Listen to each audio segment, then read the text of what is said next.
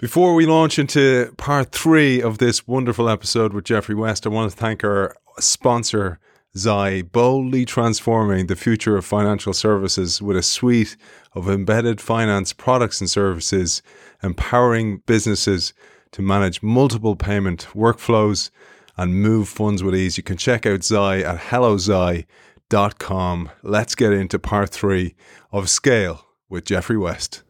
Geoffrey West, welcome back. It's so great to have you back. Hey, Aidan, nice to be back. And thank you once again for inviting me. I'm very much looking forward to the continuation of our conversation. You're going to be sick of me, man. No. I've really enjoyed this very much. It's fantastic. And I have a real treat in store for our audience today. And we were talking off air there. A part of the book I absolutely loved, and you loved writing and researching as well. So I'm going to tee you up for this part because this has so many implications. The mental model that it provides for innovation, for learning, for any type of system is just profound. And I learned so much from this. I had another one of those beautiful breakthrough moments when I read about this. So regarding model systems, you say, the big question is how do you realistically and reliably scale up the results and observations of the model system to the real thing. We've discussed that in previous episodes. This entire way of thinking has its origins in a sad failure, and we hinted to this before, in ship design in the middle of the 19th century and the marvelous insights of a modest gentleman engineer into how to avoid it in the future, which brings us to the Great Eastern, the wide gauge railways, and the remarkable Isambard Kingdom Brunel. To set you up here, I'll ask our audience a question, and I've kind of given you the answer. In 2002, the BBC conducted a nationwide poll to select the 100 greatest Britons of all time. Perhaps predictably, many people said Winston Churchill. He came in first. Princess Diana came in third, followed by Charles Darwin in fourth, William Shakespeare, Isaac Newton. Pretty impressive triumvirate. But who came in second is the question.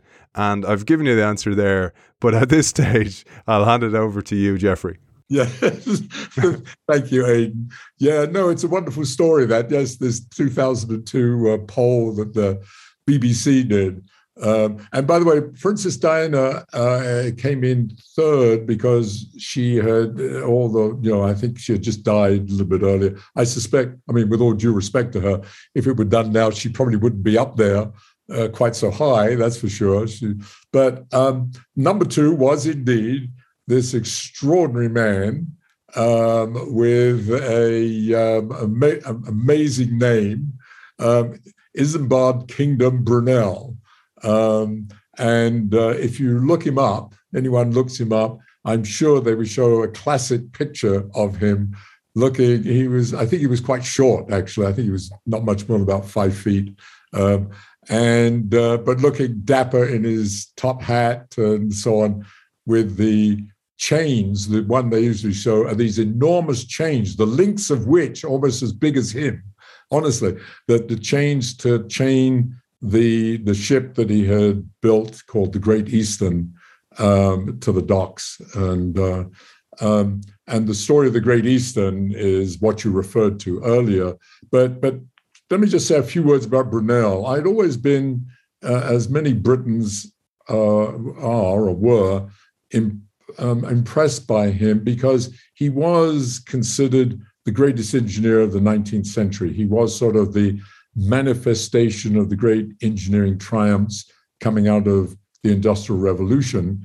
And he started out, I think, his father was a great engineer. And he worked with his father jointly at age 19 and designed the first tunnel under a navigable river, namely the River Thames, down at Rotherhithe, where the river is quite wide. And they designed this, it was quite a feat. In 18, I don't know, I may have some of my, I haven't reread I haven't reacquainted myself, so I may get some of the details of these stories wrong, I have to say. But it was, I think, by the 1830s, they designed this, the tunnel under the bridge, under the river. And it was I think it was a walking tunnel. I mean, it wasn't traffic walking. And in fact, people were so excited. I think if my memory is correct, they charged for you to walk under it, sixpence or something. And then, and I think they had about 2 million visitors a year. It was a huge attraction. And then it gradually, of course, people lost interest, and then it became the usual problems of tunnels in various places under streets or rivers. All kinds of the dark side of society took over, so to speak. And what is interesting about that tunnel is that eventually they closed it. They closed it to pedestrian traffic, and it was expanded into what became a tunnel for the London Underground to go under the Thames. So anyway, that goes back to when he was 19. And then he's famous for, maybe one of the most famous things that he's known for is he designed the great suspension bridge, the Clifton Bridge over the River Avon in, I guess, Somerset, that he designed. I think he was only about 24, only a few years later, and it was the longest suspension bridge and so on and so forth. And it's wonderful to go look at it, actually. I was just thinking about that, Geoffrey. Imagine popping into your son, he's 19, and kind of going, "Hey, buddy, what are you up to?" "Oh, just designing a tunnel underneath the Thames." Exactly. "All right, I'll see you later." I'll leave you to it. So he was extraordinarily innovative. And I'll come to the thing that's more relevant for scale and this discussion. But the other thing that he's famous for, that people know him about, is many tunnels and bridges across Britain, probably even in Ireland. I don't know. I should have looked that up. I wouldn't be surprised. But he also made the Great Western Railway. I think he was one of the owners in the end, the best railway in Britain. But it became the best because and this is relevant for scale, actually, this little story, namely, he used wide gauge. And the gauge that was used to construct the railways in early 19th century across Britain, everyone used what is now the standard gauge. I may get this slightly wrong, 4'8" ¼ is, and why is it that distance? And Brunel was one of the few that thought about it. And here's the amazing thing, and this does have relevance for modern day, namely the reason it was 4'8" ¼ was because that was what had been used in the mines in order to haul coal through the tunnels. But the 4'8" ¼ was the minimum size that you could have a cart horse walk with trucks behind them carrying the coal on rails. So that had defined this arbitrary distance because of the size of of a cart horse comfortably. So he was one of the few that said, "Now wait a minute, let's think about this a little bit." And he realized that if you made it almost over 2 feet wider, it had lots of engineering advantages, and in particular, it would stop the swaying of, obviously, if you make it wider, you can make it more robust and so on. So lots of advantages, and the Great Western Railway was, in fact, considered the best railway in the United Kingdom, or in England anyway. And it the original one was the London to Bristol line is Brunel's line, and he built fantastic bridges and so on. And to make that the centerpiece, he built Paddington Station. So if you want to see his work, just go to Paddington. And there you will see built or designed in detail, by the way, by Brunel. So that's great. Now, unfortunately, just to finish that little story, of course, you have eventually, towards the end of the 19th century, you needed to integrate the railway system. And so there was a major commission. And even though I think it agreed that the wide gauge was better, since everybody else had this narrow gauge originating in the width of the backside of cart horses, that was decided. So that permeated not just England, but the United Kingdom, but the world. I think it's true here, right here in New Mexico. I think we have the same gauge for the major lines. Anyway, so, but he was very innovative in this respect and sort of, quote, thinking out of the box. And one of the things that he did in the middle of the 19th century was he was one of the first to realize how crucially important it was to make bigger ships. And he used a scaling argument. He realized it. He realized the following, and it's really using the Galilean argument that I think I talked about in the first episode about the difference between scaling of areas and therefore the strength of a beam versus the weight that it has to hold up, which scales like a volume. And so in that case, in the Galilean argument, as you scale up, the weight scales much faster than the strength holding up that weight. And the system, if you don't change anything, it collapses. So you have to innovate. And that's the primitive origin of innovation. So he had an analogous argument for ships. And what he realized was, obviously, the amount of cargo that you can carry goes like the volume of the ship. But the drag through the sea is the cross-sectional area pushing against the ocean.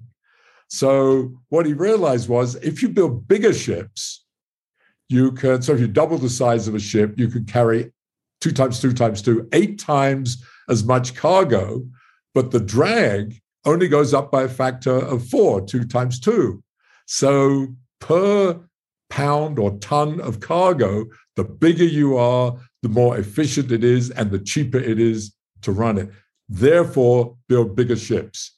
That's why we have these humongous tankers now, because of that fundamentally because of that argument that Brunel realized and said, okay, we got to do it, but we can't do it with wood. We're going to have to build iron ships, which people had already started to do, but we're going to build them big. And he built, the first one was big, but it wasn't hugely bigger than had been built before, he built it called the Great Britain, I think it was called, and it was extremely successful. And by the way, just another side to this about innovation, a lot of this was driven clearly by finance and economics and politics, because Britannia ruled the waves. I hate to say it to an Irishman, but we were. It's all right, man. This idea of England and London controlling the world, empire, and all the rest of 19th century. It's an important point, though, because I just wanted to say, like, Roman roads was why they conquered the world as well, because they could travel and they could conquer and go wide, etc. So it's quite analogous. So he was driven to some extent, well, to a large extent, in not just in solving a big engineering problem, but by the economics of it. And the sort of, I don't know personally, but the sort of patriotic drive to control the world and have the British Empire, the image of Queen Victoria running everything, kind of. So all the stuff I learned when I was a little boy. And so then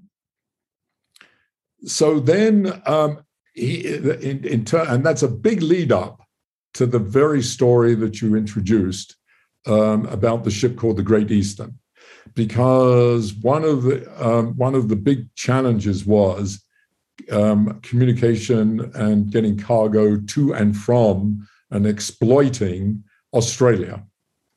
And that was a big challenge. And he said, okay, I'm going to build a ship that can go from here to Sydney and back, and no Suez Canal, by the way, and do it there and back on one load of coal.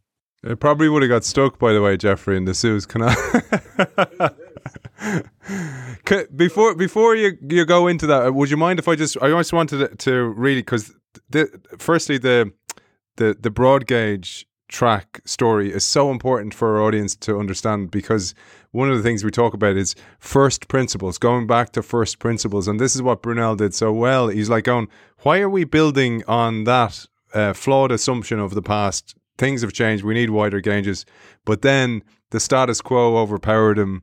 The standardization of things overpowered him. And despite it being a revolutionary innovation, it got quashed. And I just wanted to say that because you can see how important that was, that decision in the past. And also in organizations, we make decisions based on things that we don't ever reflect and kind of go, let's go back to basics here and build it as if we're building it for today, not based on mindsets of the past. I just wanted to really emphasize that. Yes, thank you for doing that. And that's very important. And maybe I should have said a couple more words, because one of the things that you realize, and I'm sure people recognize it, we can think of other examples, and especially now in terms of computers.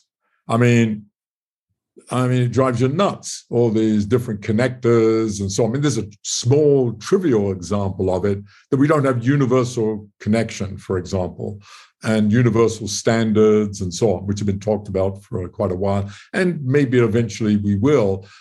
So there's that side, but there's also the other thing that's interesting about the railway is that once you've made that decision, when you have something so powerful and big and extensive, is that it's fixed. You can't undo it once you've made that particular. Now, these connectors and things we can do, but there are probably other things to do with broadcast and the way we deal with the internet that sort of get, fixed, and they're not optimal. And in fact, some are counterproductive. And we need to think through those things. And you need people like Brunel that sort of think out of the box.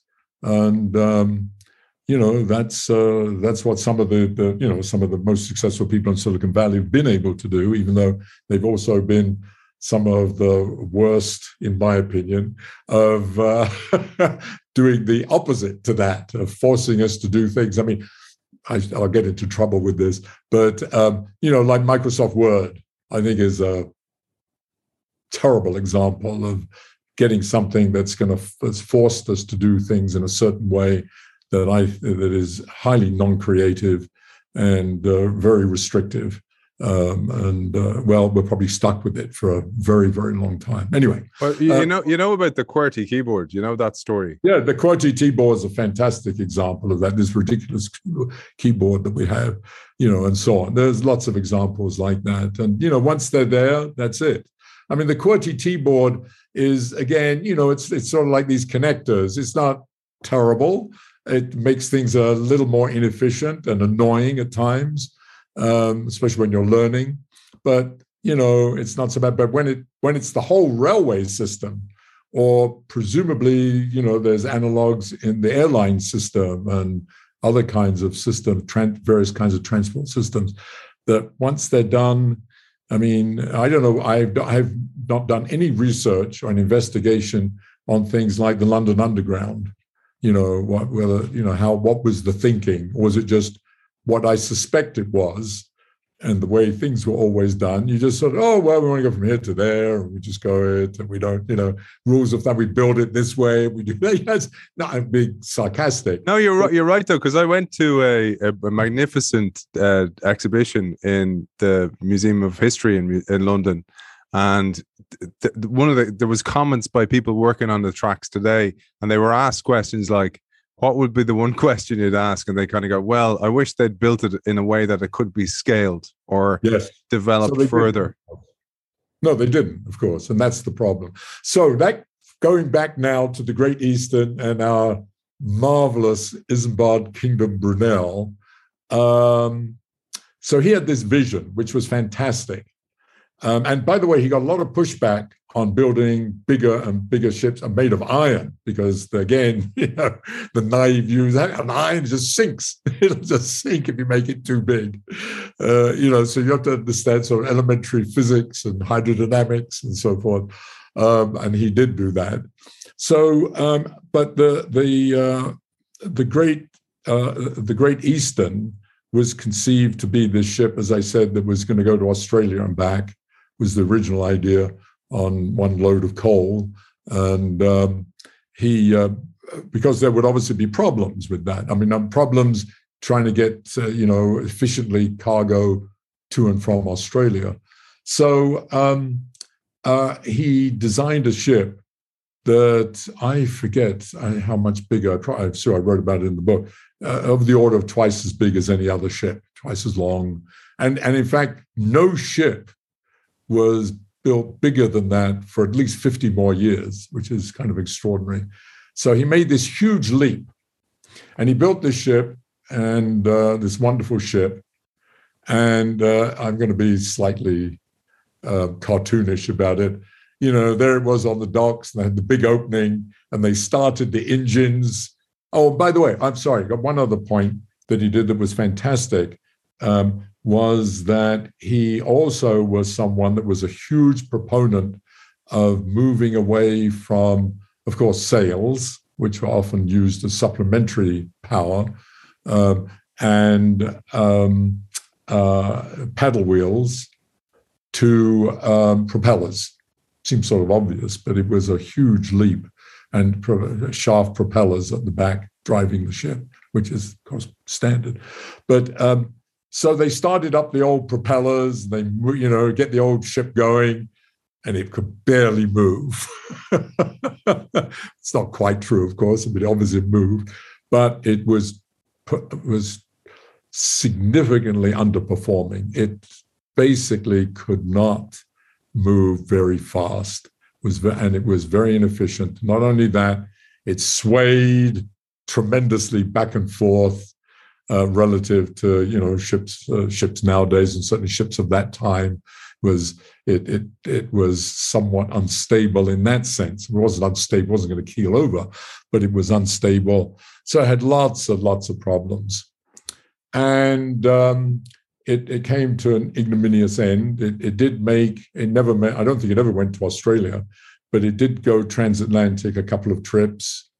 But it was a total failure in the sense of what it was built for. And it was useful because it was so big, they used it. And so this is a marvelous ending in a funny way. It's sort of repurposing. It was used to lay the first major transatlantic phone line.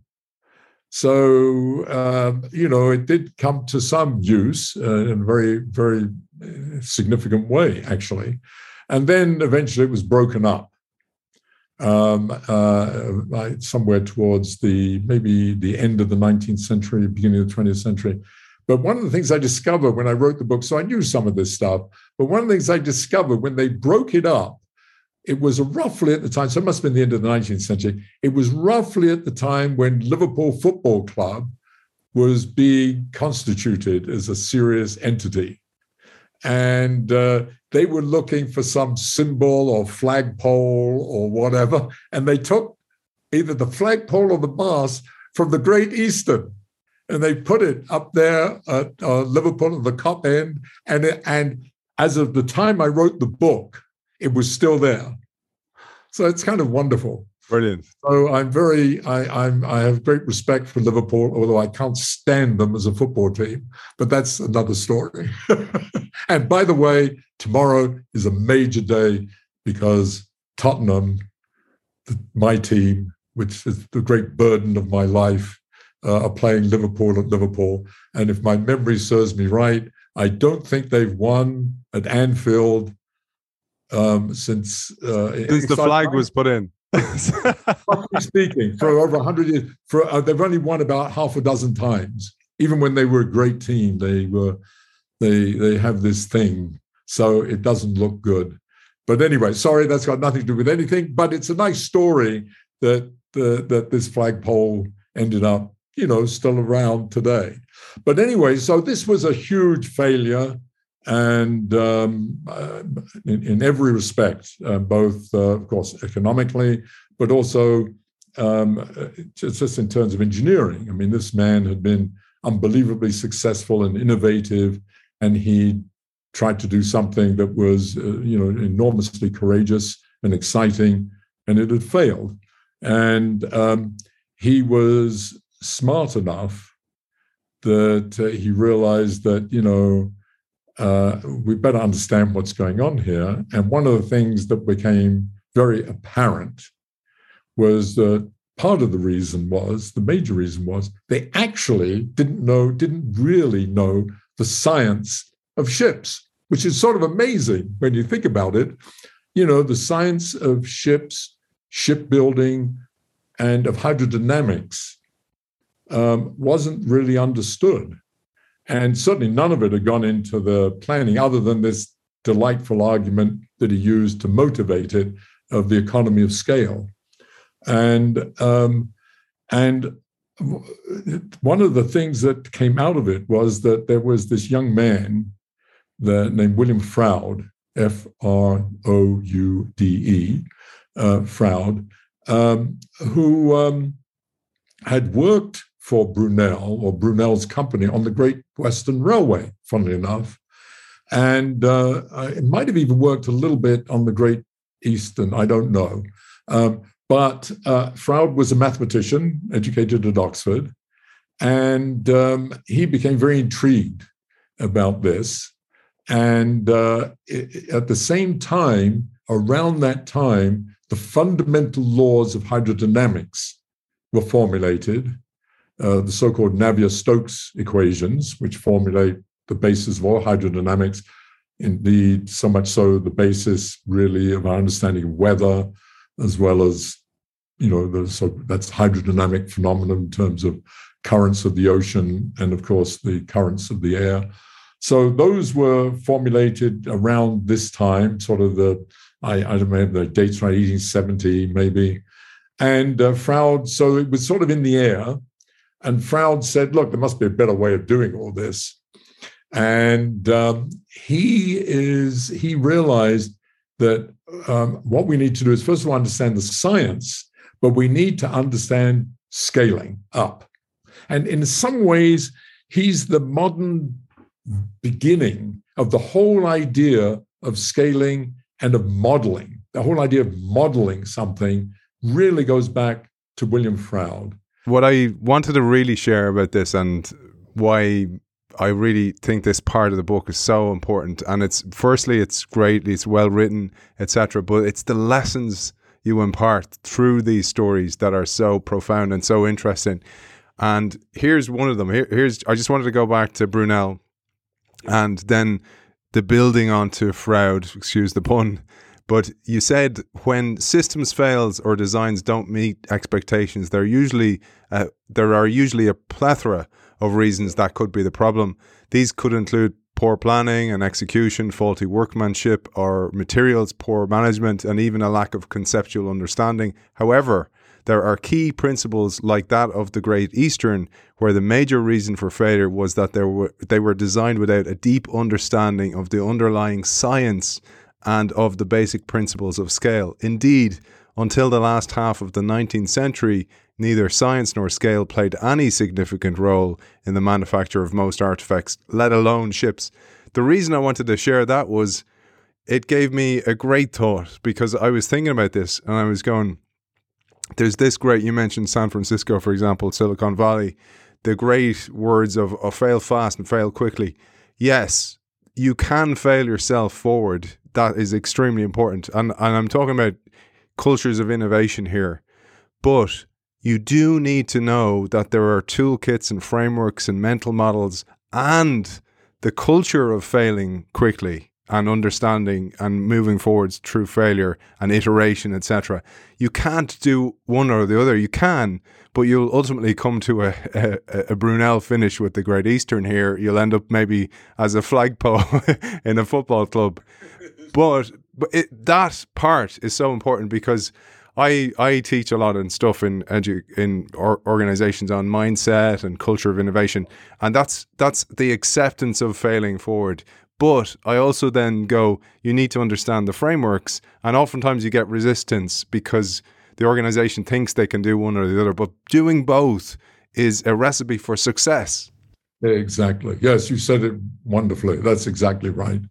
Exactly right. And I would add to that something that I was going to say after talking a little bit more about Froude, was that, if you, and I'm not sure Froude even realized this, but it becomes very apparent that, if you make a small change, because here's what you have to recognize is that most of the changes in shipbuilding from the very beginnings of primitive boats all the way up, to rowboats, and so on and so forth, all the way up to that time, most of the increments were small, and you learned by trial and error. So if you increase something by a few percent, you increase the size of a ship by 5 or 10%. Well, it probably isn't optimal because you just do rules of thumb. It's all rules of thumb. This is what we did before. You just, add another 5% here, another 5% there. Undoubtedly, it screwed things up a little bit. And then you sort of notice it. You say, oh, yeah, that's right. We should not have increased that bow by the 5%. It should have actually only been 3%. I mean, I'm making up a story here. So you learn, and you sort of had this feedback, and sort of that's how, in a certain sense, natural selection or evolution works. There's these sort of self-correct and so on. So that's fine. And evolution is a large part of evolution is incremental. But if you want to do what Brunel did, an increase by a factor of 2, effectively, and you don't understand how you're supposed to scale up every single piece of this rather complicated and in many ways complex machinery, you are destined, I would say, to screw up. It would be a miracle if you got it right, if you make a huge change. So I think that's one of the lessons that comes out of it, is that incrementalism can work and you can self-correct if you have the time and energy and money.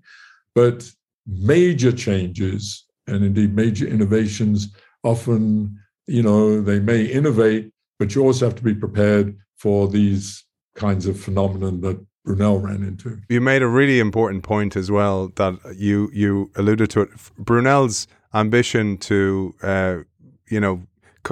conquer and bring the English everywhere, United Kingdom everywhere, was driving. So it was financial reward.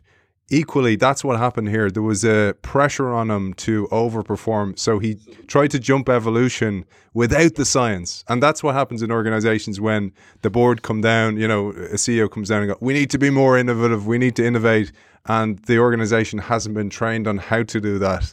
And then things break down. You're absolutely right. I mean, so on the one hand, one of the problems with most organizations is that they don't innovate, that we clearly need, you need to be continually innovating, but you need to be prepared for innovation. You need to have people both educated and have the culture that can take advantage of major innovations. So I think that's a crucial lesson to learn. It's not, you need to have all of the above, so to speak. So, and in fact, one of the great things that Froude did, of course, was to recognize that, look, what we should be doing is first of all understanding the fundamental science of ships moving or objects moving through water. And he had this idea he realized that it had been a scaling problem. And then he took what was an enormous leap, an extraordinary insight, which seems sort of obvious now. Well, what we should do is build a scale model of the ship, this big, size of my desk, and put it in a big water tub and watch what happens. Well, that's the core of the idea, and then scale up. But that's the problem. How do you scale up? What is it? It's not, again, linear. So it's the equation, so to speak, the underlying science that then tells you, if you watch what happens, on the size of this room, for a ship moving. It tells you how to scale up what you see there and measure to something that's hundreds of feet long in the ocean. And by the way, you can also simulate waves, of course. It's not just moving through water. You can simulate waves and so on. So he invented the whole idea of having these tanks and so on. And by the way, he was much poo-pooed when he did this. And in fact, the sort of the leading naval engineering architect of the time, whose name I'm afraid I have forgotten, who was head of the Society of Naval Architects.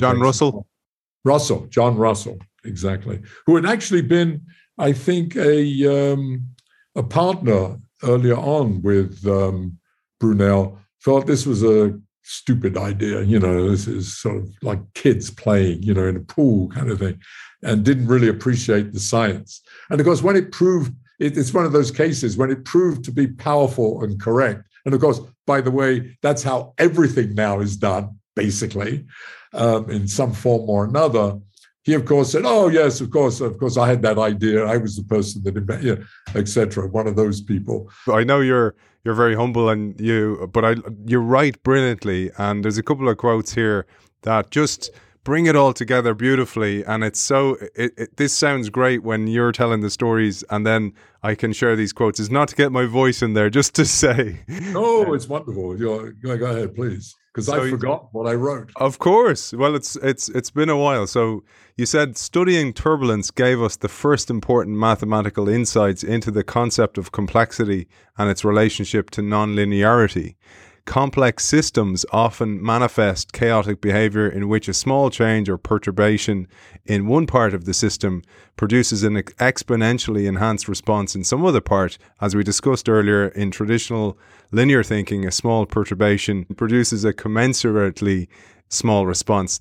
The highly non-intuitive enhancement in nonlinear systems is popularly expressed, as we talked before, as the butterfly effect, in which the mythical flapping of a butterfly's wings in Brazil produces a hurricane in Florida. Despite years of intense theoretical and experimental study, a general understanding of turbulence remains an unsolved problem in physics, even when we have learned an enormous amount about it. Indeed, the famous physicist Richard Feynman described turbulence as the most important unsolved problem of classical physics. And you tell us William Froude may not have fully recognized just how big a challenge he was facing, but he did perceive that for applications to shipbuilding, a new strategy was needed. It was in this context that he invented the new methodology of modeling, and by extension the concept of scaling theory for determining how quantitative results from small-scale investigations could be used to help predict how full-size ships would behave.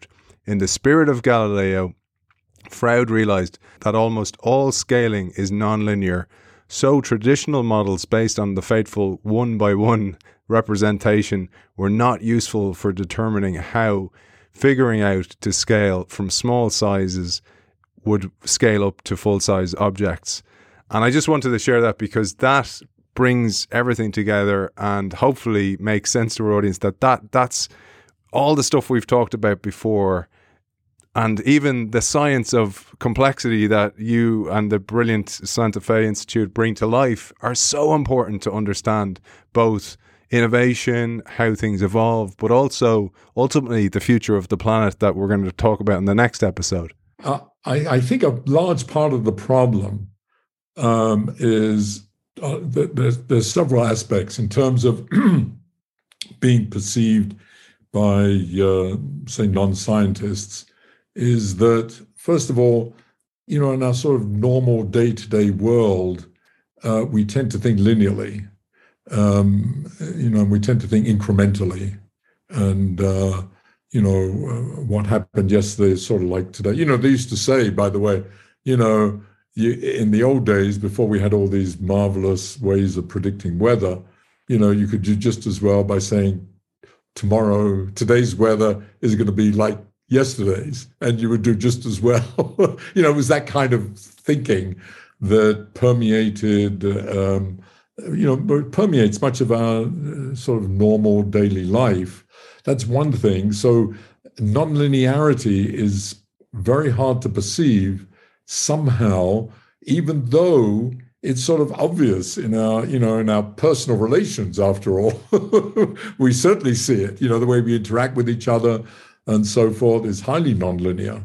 And indeed, even analogs to chaotic phenomenon, some small effect can destroy a marriage. I mean, I don't want to be, but, can have very profound effects. But something that seems small seems bigger, yet we don't sort of think in those terms somehow. Our brain likes to think in incremental short periods or short distances and in a linear fashion. But much of the world, and the world we've been talking about, is highly nonlinear, as you reminded us from that quote.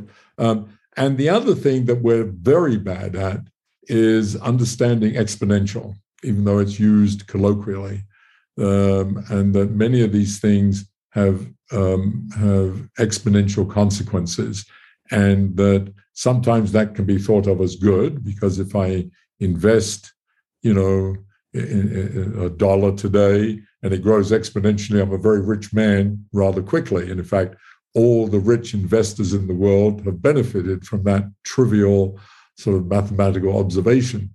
But in other things, it can be quite disastrous, because you quickly run into something that's unsustainable, and that's part of the issue that we're facing in terms of the future of the planet.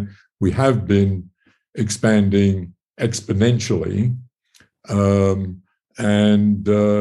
willy-nilly. In fact, it's built in to our whole socioeconomic paradigm that began with the Industrial Revolution, and the discovery of entrepreneurism and capitalism and free markets, which have been so enormously successful and fantastic.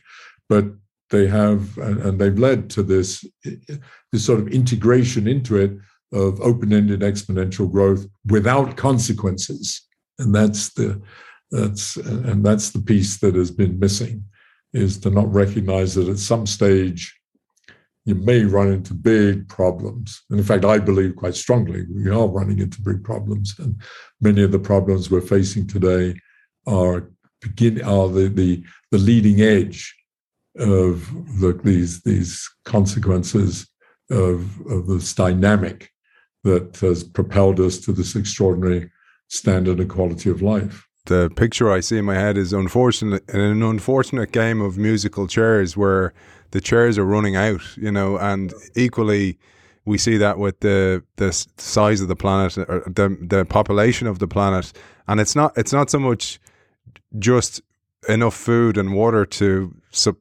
provide for those people. It's pensions, because if people are living for longer and still retiring, you're like, how will I provide going forward and stuff like that?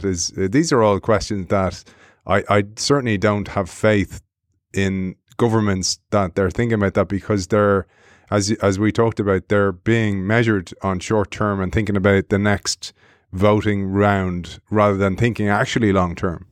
Yes, that's I think in the end, I've concluded that in some ways, maybe the major challenge, or certainly one of the truly major challenges, is the tension between the time scales of political action, or how should I say it, of the political process versus the time scales of the trying to solve these problems.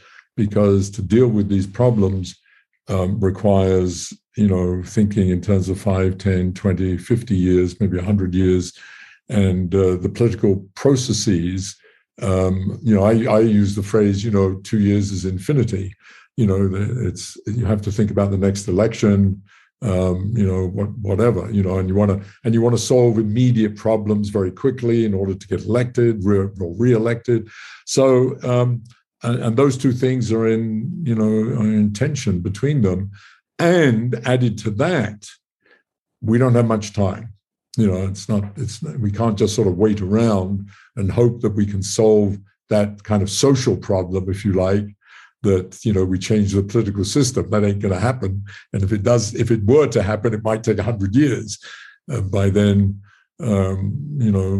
terrible things might have happened. The problem that is outside of science, by the way. So that's one of my own personal frustrations, is that, some of us working and thinking about this can provide conceptual frameworks and the thinking and the background science, and even do the detailed analyses, which many people do, of these various phenomena that contribute to sustainability, climate change, and sustainability of markets, and so on, all these various big questions, and even the one that you just raised, which is crucial, just making sure that as people live longer, we can support them. All these various things, which are long-term issues, we can supply, I think we can come to terms with all that, but in the end, the solution is going to be political action by politicians who are in power. And, we don't see much evidence of that. And again, partly that's because the political systems we have evolved, as I say, 2 years is infinity. It's a horrible kind of thought, but, in some ways, a benevolent dictator who will be there for the next 25 years, a benevolent dictator, which is an oxymoron, presumably, and mostly anyway, is maybe the right way to do it. Someone, which I hate. I mean, that just goes against our, it's, I don't say that is the solution, but it just brings up that issue, put it slightly differently and less provocatively, to what extent can democracy, however it is expressed, solve this problem? The way democracy has evolved in most places across the planet. And by the way, just a total speculation, it could well be that we're seeing the rise of authoritarianism in some curious way, because there is some kind of collective intuition that democracy can't solve these problems, and we need some strong leader like Donald Trump, or, well, the Russians have always had some version of that, like Putin, but we see it in India, Modi, and Orbán in Hungary. But people searching for I'm a couch. What is it? A couch psychologist that looking for father to solve the problem. Dad knows everything. Surely he can solve this. So let's find a big daddy that can do it. I mean, I'm being, again, sarcastic and cartoonish, but, I wonder about that. That's total speculation, but it is that, in the end, it's political action. We can do all the science. We inform. We do our best. There needs to be more of it. There isn't.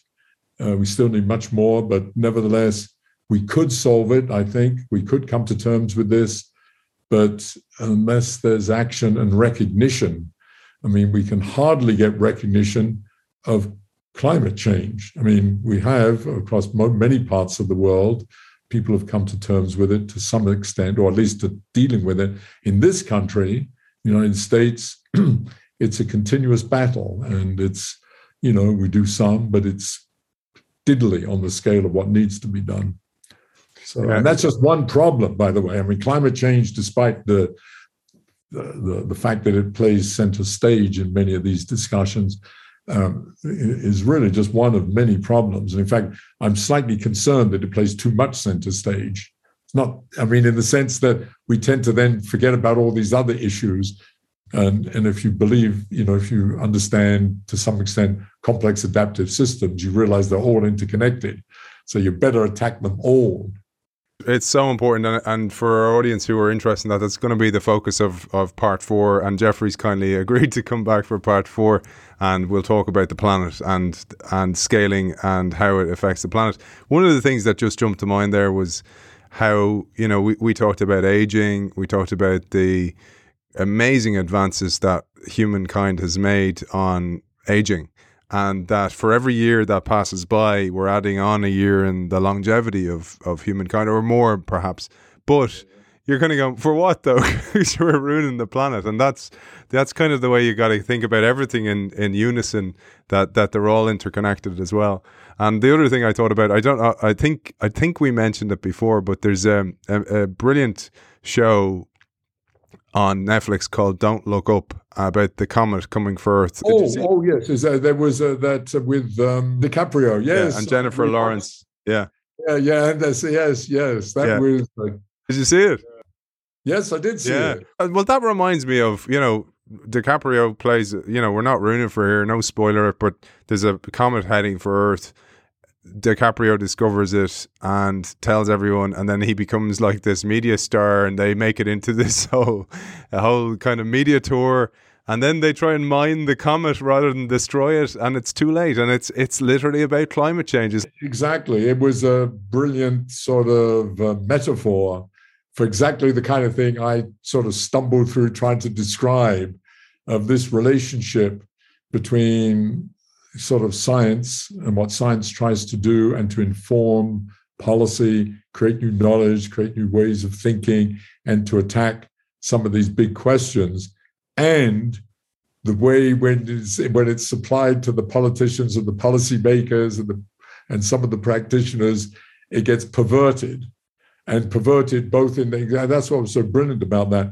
Perverted, boy, maybe we can exploit this. First of all, that's one of the first things, is the idea of exploitation. And then, sort of subverting the whole idea that the planet is going to come to an end into just a show. It's not even, we don't really take this seriously, and that's sort of what's happened. And so I thought it was very brilliant, actually, that take it out of the context of, some of these big questions and especially climate change, and put it into something that's that isn't going to happen, actually, namely, an asteroid. I mean, it's exceedingly unlikely, I think. An asteroid's going to come, that's coming, and is going to be here in a few months and destroy the planet. That's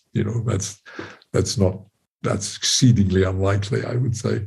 But to use that, I thought, was very clever as a threat to the planet, because even though an asteroid is not out there on its way to the planet, metaphorically it is.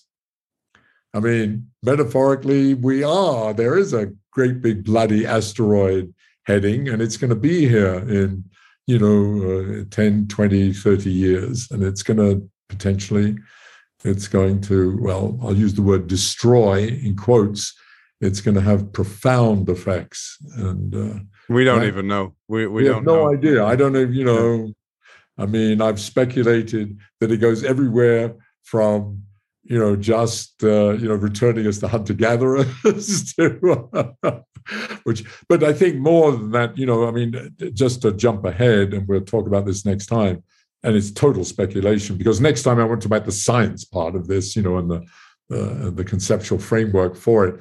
But what will happen, of course, before this happens, Armageddon strike, so to speak, we'll just get more and more social unrest, and more sort of craziness, and more disease, all kinds of things like that. The sort of dark side of what we've created, and what that will lead to, I don't know. It may be that in the end the destruction comes, and it's sort of interesting watching Ukraine, that we're, in the background there's this talk about, will Putin use a nuclear weapon? I mean, it's sort of unbelievable to think that, I mean, on the scale of the problems of the planet, that Putin would want to get, what it's like? I hate to say this to it, I'll probably get killed for this. It's sort of like the British, or the English, not the British, the English saying, Ireland's always been part of England. We've always been it. Okay, we're coming back. We're taking over. You buggers. Why are you? You're part of England. You've always been since Edward the whatever, Edward II or whatever it was. We'd love to have Boris as our leader. Yeah, exactly. No, I mean, it's sort of like that. And we'd send troops over. I mean, it's sort of like, it's like, have we gone totally mad? And that that's mad of itself, but it's mad in terms of the problems we're facing on the planet. Priorities. Talk about, it's like, it's just incredible that we have to turn our attention to this, and that it's blown up. I mean, it's an unfortunate choice of words, but it's expanded into even, sort of there in the background, and these discussions, will he use nuclear weapons? And it's a fascinating question, of course, horrible. Yeah. But it shouldn't be there. None of this, we have these other, we have the real problems, problems. Other than ego. The ego, yes. It would be like Boris Johnson, I say, just going back to that, like he did, or the right wing in England that, deciding that the Irish are actually part of of England, of the United Kingdom. If you're okay with this, I thought I'd bring it back to Freud, and then we'd finish on that, because the train of thought we're on there, and then we'll come to the planet the next day. And what I'm thinking here is that, just like you said, 2 years is infinity. And if everybody takes that as a mental model, like the politician trying to get elected again and dealing with short-term problems because that's what they're most measured on, that's what happens in organizations as well. A leader gets elected, essentially gets brought in, new board, we want you to change the place. And it's like, how can I make incremental changes that are most visible first, rather than transformational big jump, evolutionary jumps, and I won't get measured on. And the reason I bring that up is those type of leaders, as JFK wrote in his Profiles of Courage book, are not very successful. It's like almost, it never really ends well for a whistleblower. People who do the right thing don't always get celebrated that way. And this is why I loved Freud, because you said here, and I love this, and it will speak to our audience so much, Geoffrey. There's a paragraph I'd love you to comment on, and I know it will absolutely please our audience, because you say of Freud here, who's battling the status quo, like many new ideas that threaten to change the way we think about an old problem, Freud's endeavours were at first dismissed as irrelevant by the cognoscenti of the time. John Russell, who we mentioned, who founded the Institution for Naval Architects in London in England in 1860 in order to encourage the formal education of ship designers, ridiculed Freud, saying, "You will have on the small scale a series of beautiful and interesting little experiments which I am sure will afford," terrible accent, "will afford Mr. Freud infinite pleasure in the making of them, and will afford you infinite pleasure in the hearing of them, but which are quite remote from any practical results upon the large scale." And many of us, as you say, recognize this kind of rhetoric, often aimed at scholarly or academic research, with the implication that it is out of touch with the real world. Well, no doubt much of it is, but much of it isn't. And more to the point, it is very often difficult to perceive in the moment the potential impact of some piece of seemingly arcane research. Much of our entire technologically driven society and extraordinary quality of life that many of us are privileged to enjoy is the result of such research. There is a continuing tension in society between supporting what is perceived as pie-in-the-sky basic research with no obvious immediate benefit versus highly directed research focused on useful real-world problems. But I love that quote, and I picked that specifically because I thought that speaks to, and you couldn't have done a better job of teeing that up, but it actually brings it all together beautifully. Well, thank you for quoting. I'd forgotten that. I'm embarrassed to say. Of course, I think that way all the time, but I'd forgotten I'd written it. So it was quite good, actually, I have to admit. Bravo, sir, bravo. So I'll take that. But it is true. No, I mean, just to bring it back to what we were discussing, it is absolutely true how difficult it is to get new ideas accepted. And Freud's case is a fantastic example, especially that case, because it completely changed the way, we think about things. We do engineering and so on. I mean, making models is sort of just taken for granted. And there's also, the other thing that's interesting about this is that you just assume people have always done that. You don't realize it only goes back, well, now 150 years at most. People didn't think that way. This was a whole new way, a whole new paradigm for thinking about design and innovation and moving ahead. And it involves the idea of scale. And scale. So scale and model are, they're not quite synonymous, but they're quite intertwined. And it goes back to Mr. Froud. And it goes back to also what we were talking about earlier. You need the science and you need the experience. You need both of those working in parallel, speaking to each other. Hence why we talked about the last day. We need to solve complex problems. We need complex teams. We need people outside their swim lanes, swimming together in the same direction, working towards the same goal. And by the way, I have to, we're always complaining that we don't get enough funding, and I think that's certainly true.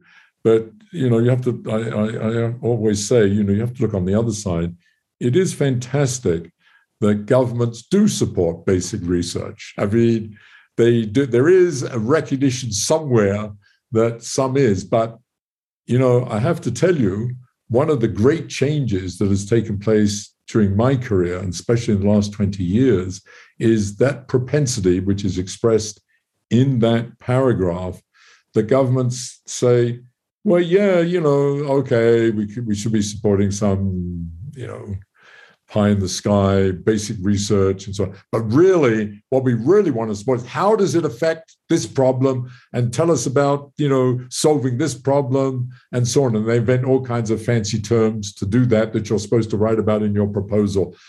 The idea, which was sort of rampant post-war, maybe probably pre-war, but in a way was a child of the Manhattan Project, ironically, was of course, first of all, the recognition that science can have profound implications for so-called practical problems, in that case, a horrible one, creating an atomic bomb, but came from the most arcane science, fundamental physics, atomic and nuclear physics. So that led to the idea that was sort of in the background of the support by federal agencies of science: find the smartest people, give them the money, and let them get on with it, which, sounds highly entitled. But in fact, that has been an amazing formula. And society can't sustain that. There's always that feeling, these guys are doing stuff that's sort of irrelevant, and who cares? So who cared about atoms? And who cared about, nuclei and so on? And who cares about, one of the best examples, I'll tell you one anecdote. So when I was a graduate student, I knew I wanted to become a theoretical physicist, but I recognized also, I felt very strongly that physics is fundamentally an experimental science, and you really has to be driven by experiment, observation, and the interplay between theory, modeling, and experiment. So I worked at the beginning with a marvelous man named Arthur Schawlow, who eventually got the Nobel Prize for jointly discovering, with his brother-in-law, actually, Charlie Towns, the laser. And I worked with him on one of the earliest lasers, and this is at Stanford. And we were doing a sort of atomic physics with it and so on. And there was this fantastic beam, And one evening, he was often in the lab there, and I'd said to him, Art, we were discussing this whole question, the practicality of science. And he'd come from Bell Labs, by the way, so he was very familiar with this, and we were discussing it. And I was arguing for, free and easy and so on. So I said, well, actually, here we're doing this stuff, this basic research. What use is this? This laser. And he said, oh, this is going to have a huge effect. This is going to be really profound. I said, really? Like what? He said, well, so when we had visitors to the lab, we would take a little block of wood, about this big, maybe 2 inches square, and we put it on a little tripod, and then we'd shoot the laser beam, and it would drill a little hole through it, and we'd always show that people, it was great to see in those days. And he would say, well, this little demonstration we do, that's going to revolutionize the planet because we will be able to cut steel to any accuracy, basically. And that's going to revolutionize the planet. Well, he got it completely wrong. It didn't. That's not what revolutionized the planet with his bloody laser. The laser revolutionized the planet in doing what we're doing now. It was part of the input to the IT revolution, and all the digital stuff is the laser. It did revolutionize the planet, but not in the way even Art Schawlow, the inventor, could conceive. So it's a fantastic story, I think, of, not just even the scientists. Even when you do the science, you don't know where it's going to lead.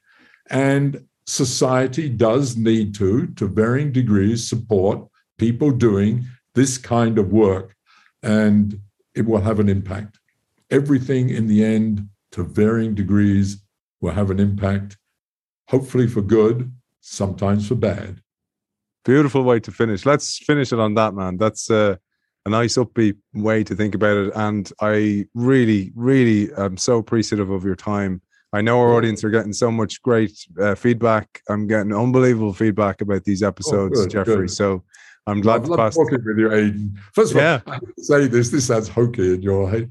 I do like to, I'm one of those admirers of Irish accents and the Irish. I hate to say that. It's even I don't even think I have one. That's patronizing, I know. Not at all. Well, I actually don't even think I have one, which is funny. You should hear my father's accent. Yeah. Anyway, I enjoy that very much. Pleasure, man. Absolute pleasure. And I'll do a sign off now. And don't forget, people, I just keep saying to everybody I meet, you got to buy a copy of this book. It's so valuable. It creates so many aha moments and just analogies and metaphors that you can kind of go, oh, well, that's just like this. And you have those kind of beautiful moments throughout the book, which I just wanted to pass on to you as well, because it's so useful to hear that, I think, as well. It's refreshing to hear those things, I think. You should have been my publicity agent. Well, it's a brilliant book. I love it. And I'm so looking forward to a really important issue, which is part 4, Author of Scale, the Universal Laws of Life and Death in Organisms, Cities and Companies. Geoffrey West, thank you for joining us. Thank you, Aidan. Lovely. We'll look forward to next time. I want to thank our sponsor, Xi. Xi is boldly transforming the future of financial services with a suite of embedded finance products and services, empowering businesses to manage multiple payment workflows and to move funds with ease. You can check out Xi at helloxi.com, and I'll see you next week.